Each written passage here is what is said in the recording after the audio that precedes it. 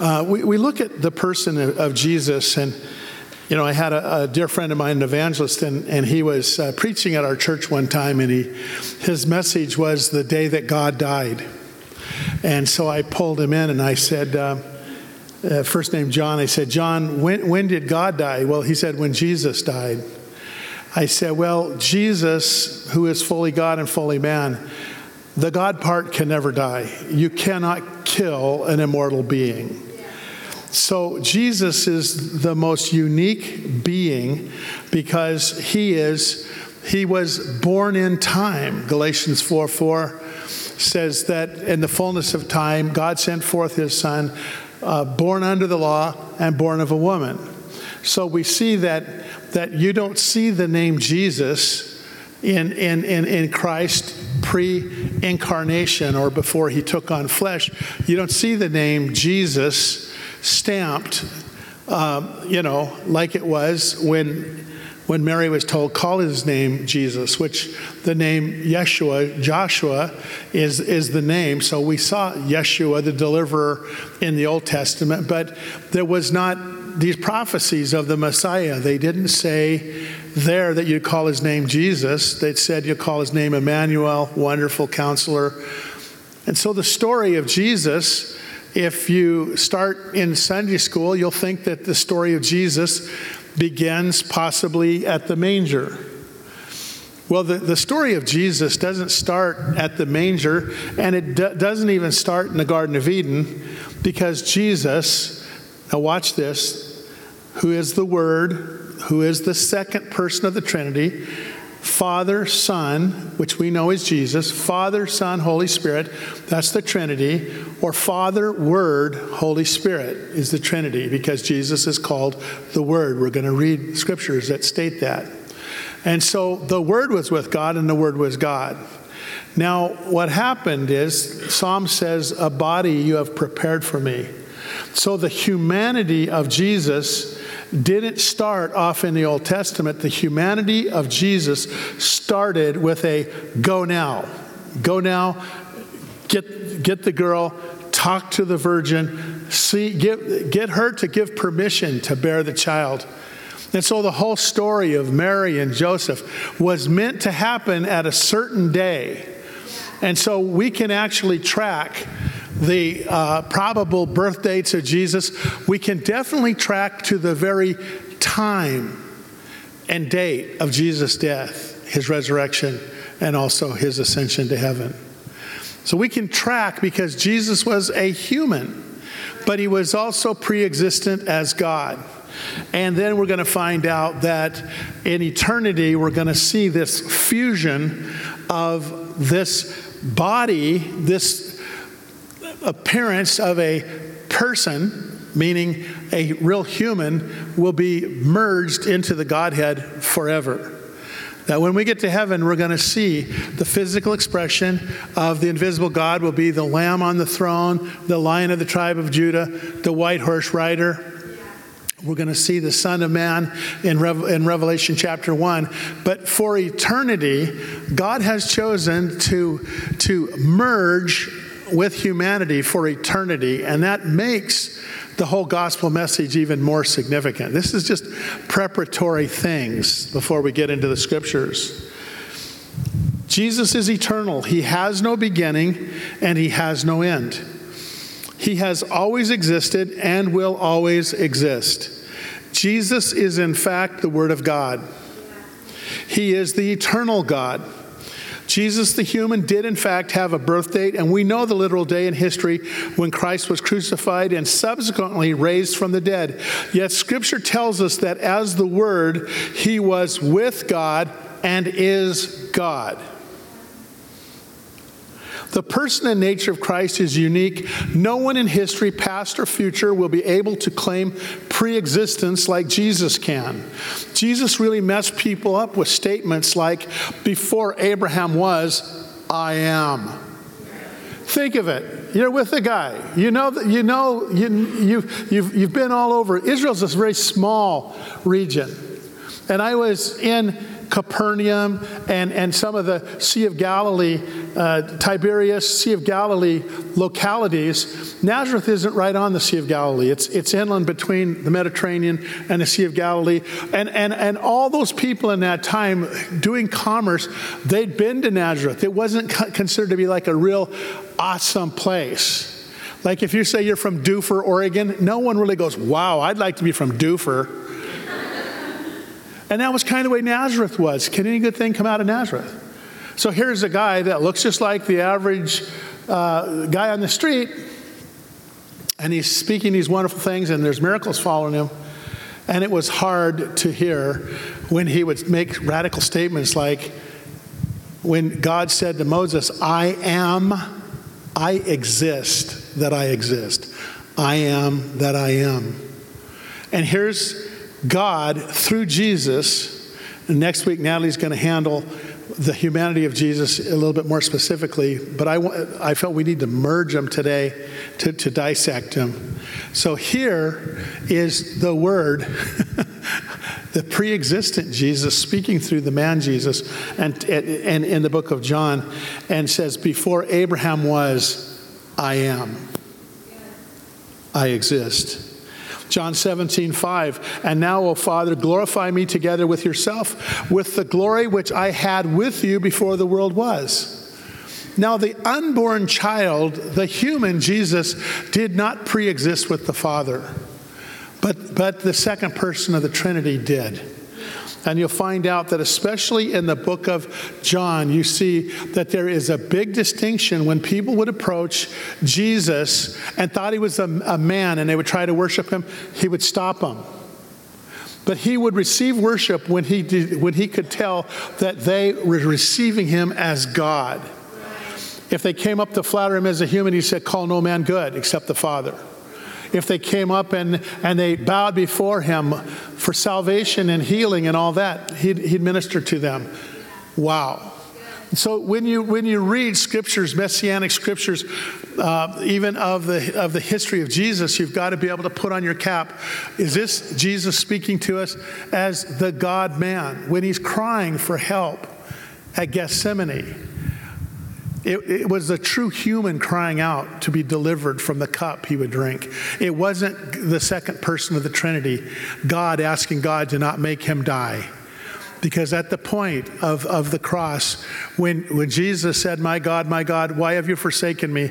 All that was God had to lift out of Jesus.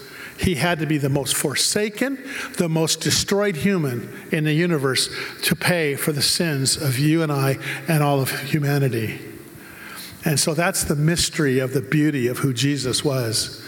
He had to trust the Father that God could abandon him and not yet truly abandon him. It is beautiful. And so we see that Jesus would just blow people away when he's talking about his pre-existence.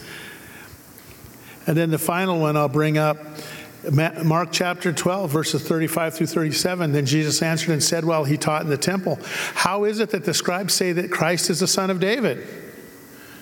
For David himself said by the Holy Spirit, the Lord said to my Lord, sit at my right hand till I make your enemies your footstools. Therefore David himself calls him Lord. How then is he his son? Well, we all know the answer. Because the one that was called the Son actually pre-existed before David's time as the Word. And so Psalm 110 makes sense to us. The Lord said to my Lord, sit at your right hand.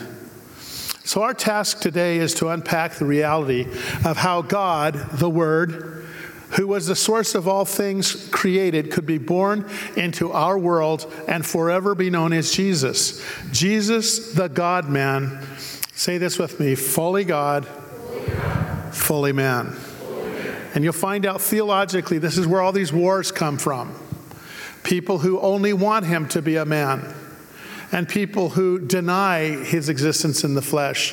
In fact, one of the biggest heresies they fought in the first century was called Gnosticism. And they said that all flesh was so corrupt, God couldn't have come and dwelt in human flesh. And therefore, he had a spirit body. And it wasn't like typical human flesh. That's why when Jesus came back, he asked them if they had food. and he took food and it didn't drop through him like it would have Casper the Ghost. He had a physical body. Jesus had a body and he has an ascension body, and he will return to us bodily in the clouds of glory to take away his church. So who, if we were going to ask people, hey, who would be the number one expert biblically to tell us about the nature and person of this amazing guy, Jesus Christ of Nazareth? Well, the answer would probably be his best friend. Best friends can tell a lot about somebody. You know, like Terry Edders and I, Terry lives in Klamath now, but, you know, we started running together since we're 11. So quote unquote, we know where all the bodies are buried.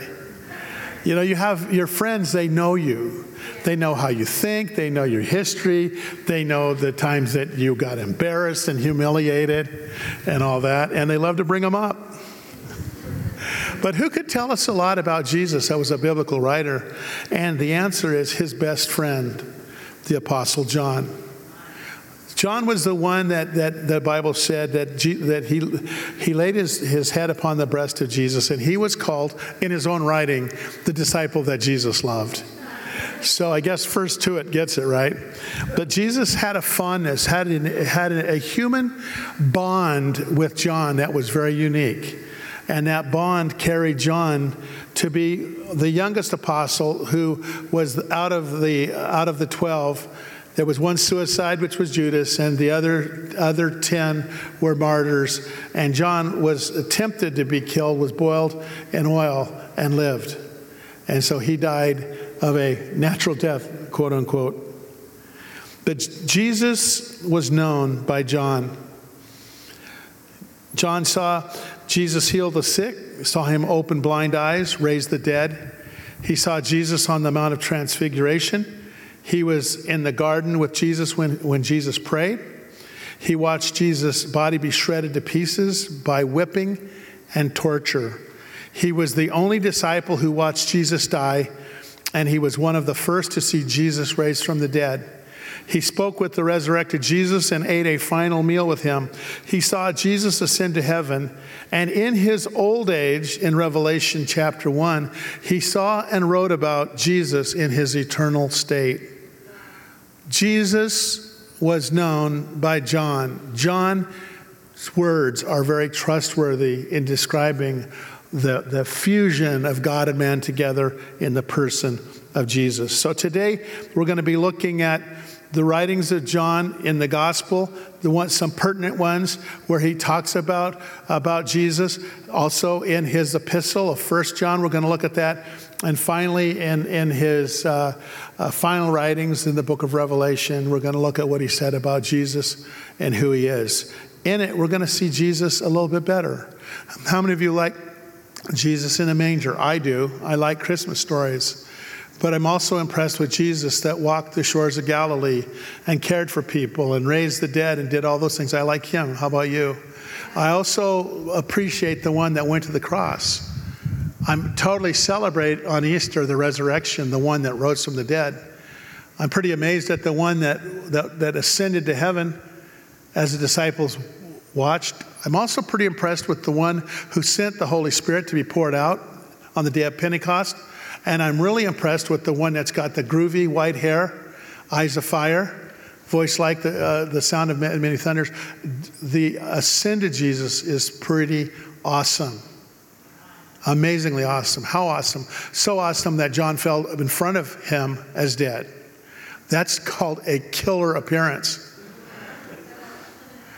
If you're going to understand Jesus, if you're going to get the portraits of Jesus, we've got to appreciate every stage, not just say, well, hey, I'm kind of like a baby Jesus fan. Let's be a whole life fan of Jesus. In John chapter 1, verses 1 through 5, it says, in the beginning was the Word, and the Word was with God, and the Word was God. The cults try to tell you that there's an A here. In the Greek, there is no indicator of anything that would be close to an A God It just says the Word was with God, or face to face with God, and the Word was God. How many of you know that Father is God, the Word is God, and the Holy Spirit is God? Okay, there's an order of authority within the Trinity. The Father is the shot caller. Jesus is the physical representation of the Trinity. And the Holy Spirit is that Spirit that hovers and brings change and brings the miraculous. What we see and feel among us, because Jesus is at the right hand of the Father in heaven interceding for us. So what do we feel when we feel Jesus here? We feel the Holy Spirit who's bringing Jesus to us. You can touch all of the Trinity from any of them. When you're touched by the Father in the Old Testament, you can feel the love of Jesus, even in the Old Testament. You can feel the power of God through the Holy Spirit. So there's no division there. But it was the Word that was with God, and the Word was God. Verse 2, He was in the beginning with God. All things were made through Him, and without Him nothing was made that was made. In Him was life, and the life was the light of men. And the light shines in the darkness, and the darkness did not comprehend it. Now I want you to catch this. This is the prologue of the book of John. John is trying to say to us, hey, before we get into what it looked like on the dusty trail and what it looked like in first century Palestine, which of course John was still in first century Palestine when he wrote this. And he said, before we get all caught up in he said, she said on an earthly plane, I want you to kind of get an idea that this life, the light of men, that I traveled with, that I touched, that I interacted with. He was in the beginning with God. Think about what it must have been like to be a Jewish person that slept through the life of Jesus and maybe even cheered when he was crucified. And suddenly your eyes are open and you go, oh my God, he was right here, and we didn't even know him. Thank God for those that know and keep the doors open. All things were made through him. The light shines in the darkness, and the darkness did not comprehend it. Slide 3, John chapter 1. Continuing on, skipping to verse 10 through 14. He, Jesus, was in the world, and the world was made through him, and the world did not know him. That hurts me thinking about it. The guy that designed the whole globe we walk on, and we're ignorant to how he didn't care about socially, uppy, clicky things. He wanted to just be down where people hurt, where people live, with such purity, so unplugged from political correctness, no matter which angle you approach it. He came to his own, and his own did not receive him. But as many as received him, to them he gave the right to become children of God, to those who believe in his name, who are born not of blood, nor of the will of the flesh, nor of the will of man, but of God. And the Word became flesh and dwelt among us, and we beheld his glory, the glory as of the only begotten of the Father, full of grace and truth. I just want to give you an insight when you read the Bible. You'll find out people that wrote the Bible like the two brothers of Jesus. They were literally his physical brothers, Jude and James. They never bragged about that natural connection because it was so eclipsed by the eternal connection. They only others would say the Lord's brother, but they'd always just say the servant of the Lord. John was with him, and he wanted us to know, hey, he was here. He showed up in the flesh.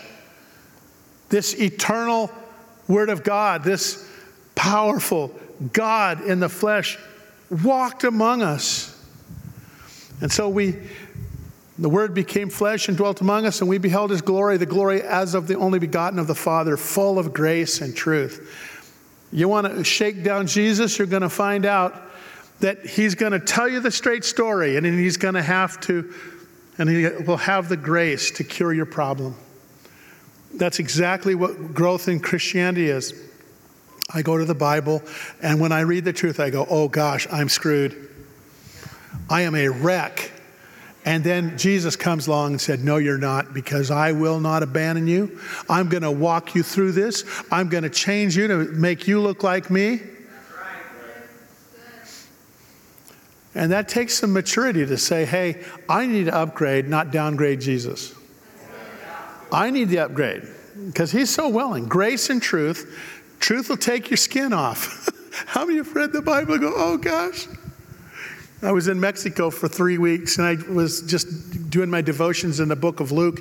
Man, I was scared of my own salvation before I got out of Mexico because Luke is so straightforward in what Jesus said. But it's the grace and truth. It's the truth that makes me feel undone. And it's the grace that rebuilds me in the image of God. So we see that's what John had to say. Some of the things that John had to say in the book of John, to say he was the eternal God as well as a human. In 1 John, the epistle of John, in 1 John chapter 1 through 4, it said, that which was from the beginning, which we have heard, which we have seen with our eyes, which we have looked upon, and our hands have handled concerning the word of life.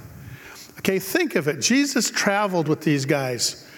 Every once in a while, Jesus, I don't think, was a lay-around guy that they carried on a pallet or like a rickshaw or something. He walked like the rest. He was probably doing chores. He probably from time to time said, hey, John, get over here and give me a hand with this. I'm trying to hold this water to pour into this pot. Could you stabilize my arm? And here's Jesus, the Son of God, being touched by guys like John. He said, we've handled him. We've touched him. We've held him. I have a hunch that those guys, 13 dudes and an assortment of other disciples and ladies that traveled in their company, I have to imagine there were times that Jesus and all bent down and belly laughed about some stupid thing that happened. Why do I know? Because I believe that God is the source of a sense of humor. Not nasty humor, but funny stuff. The world is funny to me. And I think it came from God. And I think that those guys, when they walked together, it wasn't all just singing the Gregorian chants and things. I think there was a lot of just natural life. They had to bivouac. They had to set up camp. They had to filter water. They had to do different things. And John said he was one of us. That which was from the beginning. What beginning? The beginning of time. That fits in what he said in John 1. But also from the beginning of them tracking him. Said we've looked upon from the beginning. Their beginning was when they started traveling with Jesus.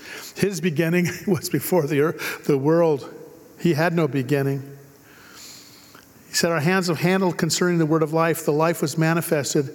And we have seen and bear witness and declare to you that eternal life which was with the Father and was manifested to us. That which we have seen and heard we declare to you, that you also may have fellowship with us. And truly our fellowship is with the Father and with his Son, Jesus Christ. And these things we write to you that your joy may be full. Now going to slide 5, and I want to talk about Revelation 1. Because Revelation 1, in my mind, is absolutely the knockout blow for every cult that wants to make like Jesus is Michael the Archangel, or that Jesus was the Savior, but he's not God. We're going to find a connection between Jesus saying he's the Alpha and Omega, and a voice saying the Alpha and Omega, I'm the Almighty. Now, how many of you know if Jesus is the Alpha and Omega, and Alpha and Omega is claiming to be the Almighty, you don't have several Almighties. There's mighties, and then there's the Almighty. And so only God can be the Almighty. And we're going to look at the words of John in describing Jesus resurrected, and he's giving a prophetic picture of eternity through the book of Revelation, starting off with the revelation of Jesus. Verse 7 and following, behold, he is coming with clouds, and every eye will see him, even they who pierced him.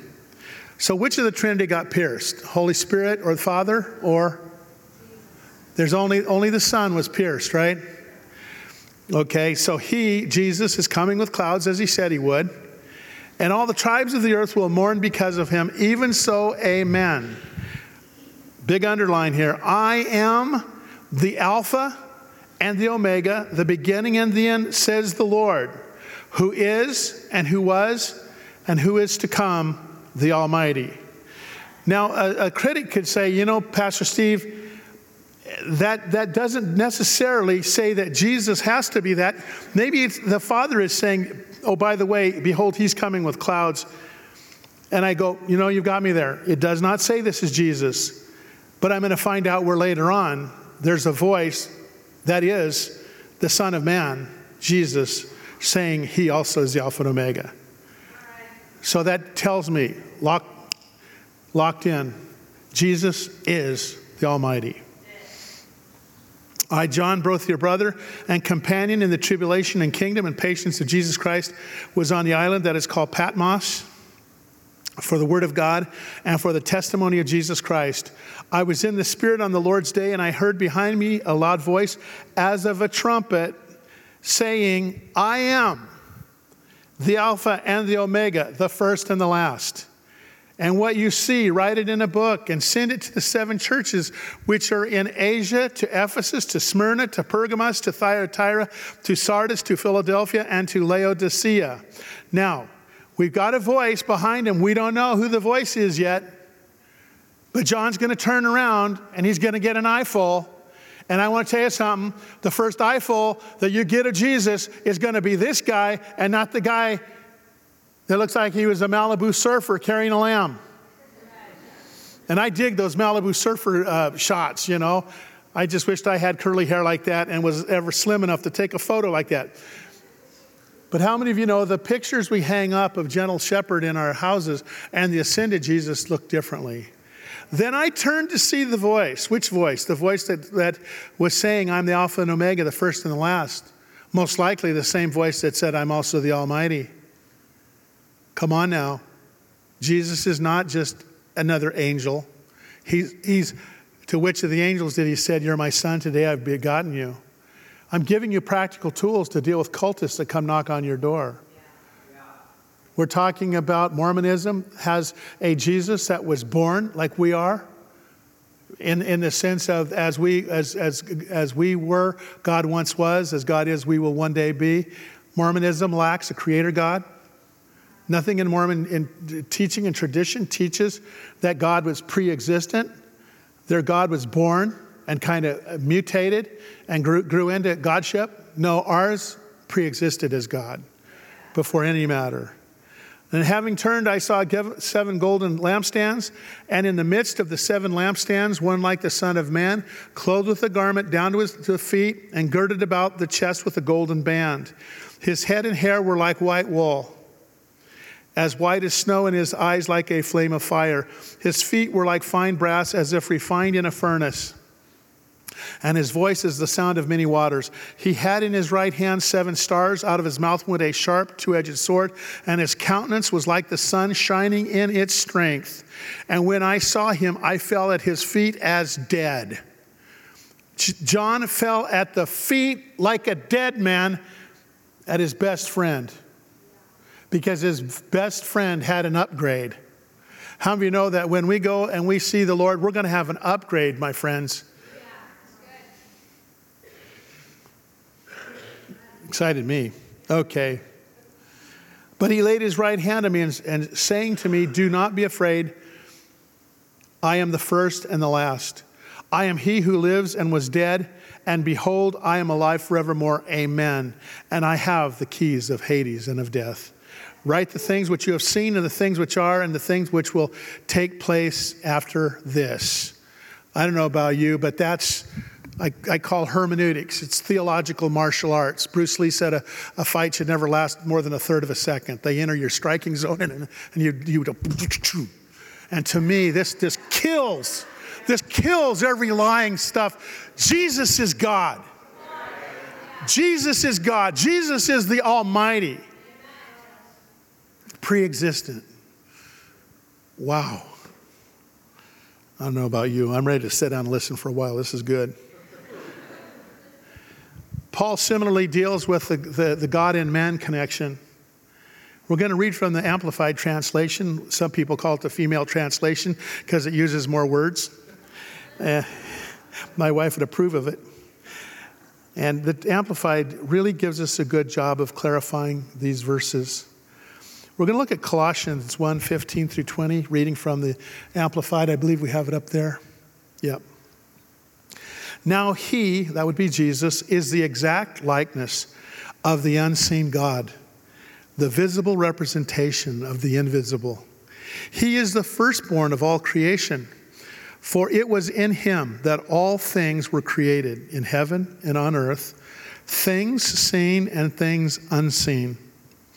Whether thrones, dominions, rulers, or authorities, all things were created and exist by his service and intervention, and in and for him.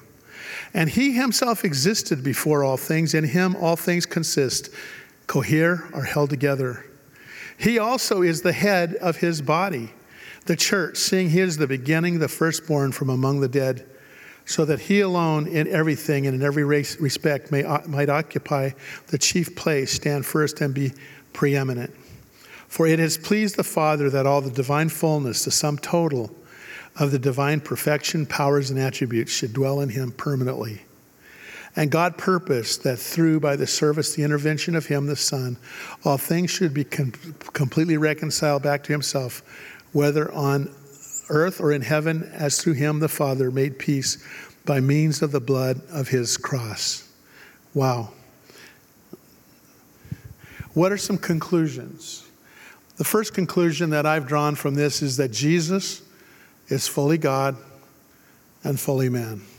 Secondly, Jesus is the Alpha and Omega, which is declared to be the Almighty in Revelation 1:8. That's why I don't stop people from worshiping Jesus, because I know that if they're worshiping in the name of Jesus, they're worshiping Almighty God. Otherwise, we'd never have somebody getting up here and singing, I sing to Moses, I praise Moses. We're going, dude, Moses was holy, but you don't worship a man. Though when we say, I love you, Jesus, when we pour out our hearts in prayer and we go, oh, Jesus, you got to help me. We're not praying to a mere man. We're praying to God that designed us, that knows every bit about retooling us to be successful in all things eternal and temporal. The third point, we will see Jesus with our own eyes as the ascended Lord, as described by Revelation 1:13 through 17. And finally, I want to write to you what John said. 1 John, to me, is one of the finest books in the Bible. I love it. In chapter 5 of 1 John, verses 11 through 13, he said this, and this is the testimony that God has given us, eternal life. And this life is in his Son. He who has the Son has life. He who does not have the Son of God does not have life. These things I have written to you who believe in the name of the Son of God, that you may know that you have eternal life, and that you may continue to believe in the name of the Son of God. Wow. Next steps. The first one of the next steps, and I hope we were able to get that. So this is one that's not on there yet. But it's to actively put your faith in Jesus as God. Every one of us must personally acknowledge and accept Jesus as our Savior and Lord. Number 2, which is up here as number 1, join the journey through the Word of God from now until Easter, as we seek to behold Jesus in His Word and encounter Him in His person. Number 3, take this journey of discovery as a community in your Connect group. And then number 4 or 5, commit to spend time with Jesus in His Word every day and commune with Him personally through prayer. Every week, people come in here ripped up by life. This morning, I was seated in my easy chair and I had Saturday's paper. And I hadn't had a chance to read it. And as I opened up page 2 or 3 of the Medford Tribune, I saw a closing of a murder case in Portland, a guy that stabbed and killed a couple people on the Max. And then I saw other murders, and I just go, oh, our world is so broken. And I just think what it'd be like to walk this life, maybe from a broken home, maybe from folks that didn't care. People around me didn't care. Maybe I wasn't top of the class, the most handsome or most beautiful person, and life just seems to be hard. And then all of a sudden you get to meet Christ. You begin to hear about someone that loves you, that actually was there to frame you. Like Psalm 139 says that you saw my members unformed. You've known me, my uprisings, my downsettings, and you've loved me. I want to tell you something. Today's a good day to receive God. For me, that day was March of 1971. And of all the mistakes I've made in life, that wasn't it. That was the good decision. And so what we do is we give people each week an opportunity to just join God. So if you'd bow your heads and close your eyes, I'd like every one of you that came in this place saying, I want to join God. I'm kind of impressed with this light and life, the light and light of men, life and light of men. I'm impressed with Jesus. I want Him to take away my sins. I want to know the Father. I want to live forever in eternity with God. If you're here today and maybe you don't even feel like you know everything about it, you don't need to know everything about it. You need to know God loves you. He wants to come in to the midst of your life. The good, the bad, the pretty, the ugly, the messy, the perfect, it doesn't matter. God wants to be a part of your life. But you've got to join Him. So raise your hands right now, every one of you in this place that say, I want to join God today. I just want to join God. I'm looking around. We're not going to make you walk anywhere or anything. We're going to all pray together. Okay. Hallelujah. Natalie, if you want to come up and pray with them. Nat's going to say a prayer for all of us that we would continue to believe in the name of the Son of God. Thank you, Jesus. Lord, we just thank you for this beautiful picture of who you are, that Jesus, you are God, that you're fully man and fully God. And we thank you that you made a way for us to have a relationship with you. And Lord, we pray in this next season that as a church community, we would just behold you in a fresh way. Open our eyes, Lord, to truly see you, to not just bring our preconceived ideas, but Holy Spirit, we pray that you'd reveal Jesus to us. That, Lord, as we look at your word, we would have a fresh encounter with you. Help us, God, to behold you. In Jesus' name, amen.